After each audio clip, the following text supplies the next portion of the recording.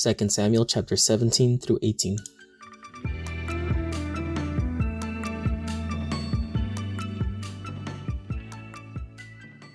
Chapter 17. Hushai saves David. Moreover, Ahithophel said to Absalom, "Let me choose 12,000 men, and I will arise and pursue David tonight. I will come upon him while he is weary and discouraged and throw him into a panic, and all the people who are with him will flee. I will strike down only the king, and I will bring all the people back to you as a bride comes home to her husband. You seek the life of only one man, and all the people will be at peace." And the advice seemed right in the eyes of Absalom and all the elders of Israel. Then Absalom said, "Call Hushai the Archite also, and let us hear what he has to say." And when Hushai came to Absalom, Absalom said to him, "Thus has Ahithophel spoken. Shall we do as he says? If not, you speak." Then Hushai said to Absalom, "This time the counsel that Ahithophel has given is not good." Hushai said, "You know that your father and his men are mighty men, and that they are enraged, like a bear robbed of her cubs in the field. Besides, your father is expert in war. He will not spend the night with the people. Behold, even now he has hidden himself in one of the pits or in some other place. And as soon as some of the people fall at the first attack, whoever hears it will say, 'There has been a slaughter among the people who follow Absalom.' Then even the valiant man, whose heart is like the heart of a lion, will utterly melt with fear, for all Israel knows that your father is a mighty man, and that those who are with him are valiant men. But my counsel is that all Israel be gathered to you, from Dan to Beersheba, as the sand by the sea for multitude, and that you go to battle in person.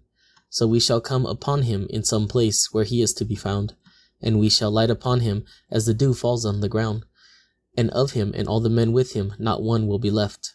If he withdraws into a city, then all Israel will bring ropes to that city, and we shall drag it into the valley, until not even a pebble is to be found there." And Absalom and all the men of Israel said, "The counsel of Hushai the Archite is better than the counsel of Ahithophel." For the Lord had ordained to defeat the good counsel of Ahithophel, so that the Lord might bring harm upon Absalom. Then Hushai said to Zadok and Abiathar the priests, "Thus and so did Ahithophel counsel Absalom and the elders of Israel, and thus and so have I counseled. Now therefore send quickly and tell David, do not stay tonight at the fords of the wilderness, but by all means pass over, lest the king and all the people who are with him be swallowed up." Now Jonathan and Ahimaaz were waiting at En-Rogel. A female servant was to go and tell them, and they were to go and tell King David, for they were not to be seen entering the city. But a young man saw them and told Absalom. So both of them went away quickly and came to the house of a man at Bahurim, who had a well in his courtyard, and they went down into it. And the woman took and spread a covering over the well's mouth and scattered grain on it, and nothing was known of it. When Absalom's servant came to the woman at the house, they said, "Where is Ahimaaz and Jonathan?" And the woman said to them, "They have gone over the brook of water." And when they had sought and could not find them, they returned to Jerusalem. After they had gone, the men came up out of the well, and went and told King David. They said to David, "Arise and go quickly over the water, for thus and so has Ahithophel counseled against you." Then David arose, and all the people who were with him, and they crossed the Jordan. By daybreak not one was left who had not crossed the Jordan. When Ahithophel saw that his counsel was not followed, he saddled his donkey and went off home to his own city. He set his house in order, and hanged himself, and he died and was buried in the tomb of his father. Then David came to Mahanaim, and Absalom crossed the Jordan with all the men of Israel. Now Absalom had set Amasa over the army instead of Joab. Amasa was the son of a man named Ithra the Ishmaelite, who had married Abigail, the daughter of Nahash, sister of Zeruiah, Joab's mother. And Israel and Absalom encamped in the land of Gilead. When David came to Mahanaim, Shobi the son of Nahash from Rabbah of the Ammonites, and Machir the son of Amiel from Lo-Debar, and Barzillai the Gileadite from Rogelim, brought beds, basins, and earthen vessels, wheat, barley, flour, parched grain, beans and lentils, honey and curds, and sheep and cheese from the herd, for David and the people with him to eat. For they said, "The people are hungry and weary and thirsty in the wilderness." Chapter 18. Absalom killed. Then David mustered the men who were with him, and set over them commanders of thousands and commanders of hundreds. And David sent out the army, 1/3 under the command of Joab, 1/3 under the command of Abishai, the son of Zeruiah, Joab's brother, and 1/3 under the command of Ittai, the Gittite. And the king said to the men, I myself will also go out with you. But the men said, You shall not go out, for if we flee, they will not care about us. If half of us die, they will not care about us. But you are worth 10,000 of us. Therefore it is better that you send us help from the city. The king said to them, Whatever seems best to you, I will do. So the king stood at the side of the gate, while all the army marched out by hundreds and by thousands. And the king ordered Joab and Abishai and Ittai, Deal gently for my sake with the young man Absalom. And all the people heard when the king gave orders to all the commanders about Absalom. So the army went out into the field against Israel, and the battle was fought in the forest of Ephraim. And the men of Israel were defeated there by the servants of David, and the loss there was great on that day, 20,000 men. The battle spread over the face of all the country, and the forest devoured more people that day than the sword. And Absalom happened to meet the servants of David. Absalom was riding on his mule, and the mule went under the thick branches of a great oak. And his head caught fast in the yoke, and he was suspended between heaven and earth, while the mule that was under him went on. And a certain man saw it, and told Joab, Behold, I saw Absalom hanging in an oak. And Joab said to the man who told him, What, you saw him? Why then did you not strike him there to the ground? I would have been glad to give you 10 pieces of silver and a belt.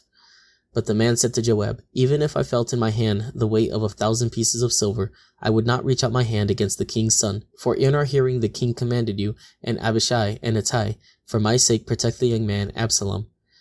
On the other hand, if I had dealt treacherously against his life, and there is nothing hidden from the king, then you yourself would have stood aloof. Joab said, I will not waste time like this with you. And he took 3 javelins in his hand, and thrust them into the heart of Absalom, while he was still alive in the oak. And 10 young men, Joab's armor-bearers, surrounded Absalom, and struck him and killed him. Then Joab blew the trumpet, and the troops came back from pursuing Israel, for Joab restrained them. And they took Absalom and threw him into a great pit in the forest, and raised over him a very great heap of stones. And all Israel fled every one to his own home. Now Absalom in his lifetime had taken and set up for himself the pillar that is in the king's valley. For he said, I have no son to keep my name in remembrance. He called the pillar after his own name, and it is called Absalom's monument to this day. David hears of Absalom's death. Then Ahimaaz the son of Zadok said, Let me run and carry news to the king that the Lord has delivered him from the hand of his enemies. And Joab said to him, You are not to carry news today. You may carry news another day, but today you shall carry no news, because the king's son is dead. Then Joab said to the Cushite, Go, tell the king what you have seen. The Cushite bowed before Joab and ran. Then Ahimaaz the son of Zadok said again to Joab, Come what may, let me also run after the Cushite. And Joab said, Why will you run, my son, seeing that you will have no reward for the news? Come what may, he said, I will run. So he said to him, Run. Then Ahimaaz ran by the way of the plain, and outran the Cushite. Now David was sitting between the 2 gates, and the watchman went up to the roof of the gate by the wall, and when he lifted up his eyes and looked, he saw a man running alone. The watchman called out and told the king, and the king said, If he is alone, there is news in his mouth. And he drew nearer and nearer. The watchman saw another man running, and the watchman called to the gate and said, See, another man running alone. The king said, He also brings news. The watchman said, I think the running of the first is like the running of Ahimaaz, the son of Zadok. And the king said, He is a good man, and he comes with good news. Then Ahimaaz cried out to the king, All is well. And he bowed before the king with his face to the earth, and said, Blessed be the Lord your God, who has delivered up the men who raised their hand against my lord the king. And the king said, Is it well with the young man Absalom? Ahimaaz answered, When Joab sent the king's servant, your servant, I saw a great commotion, but I do not know what it was. And the king said, Turn aside and stand here. So he turned aside and stood still.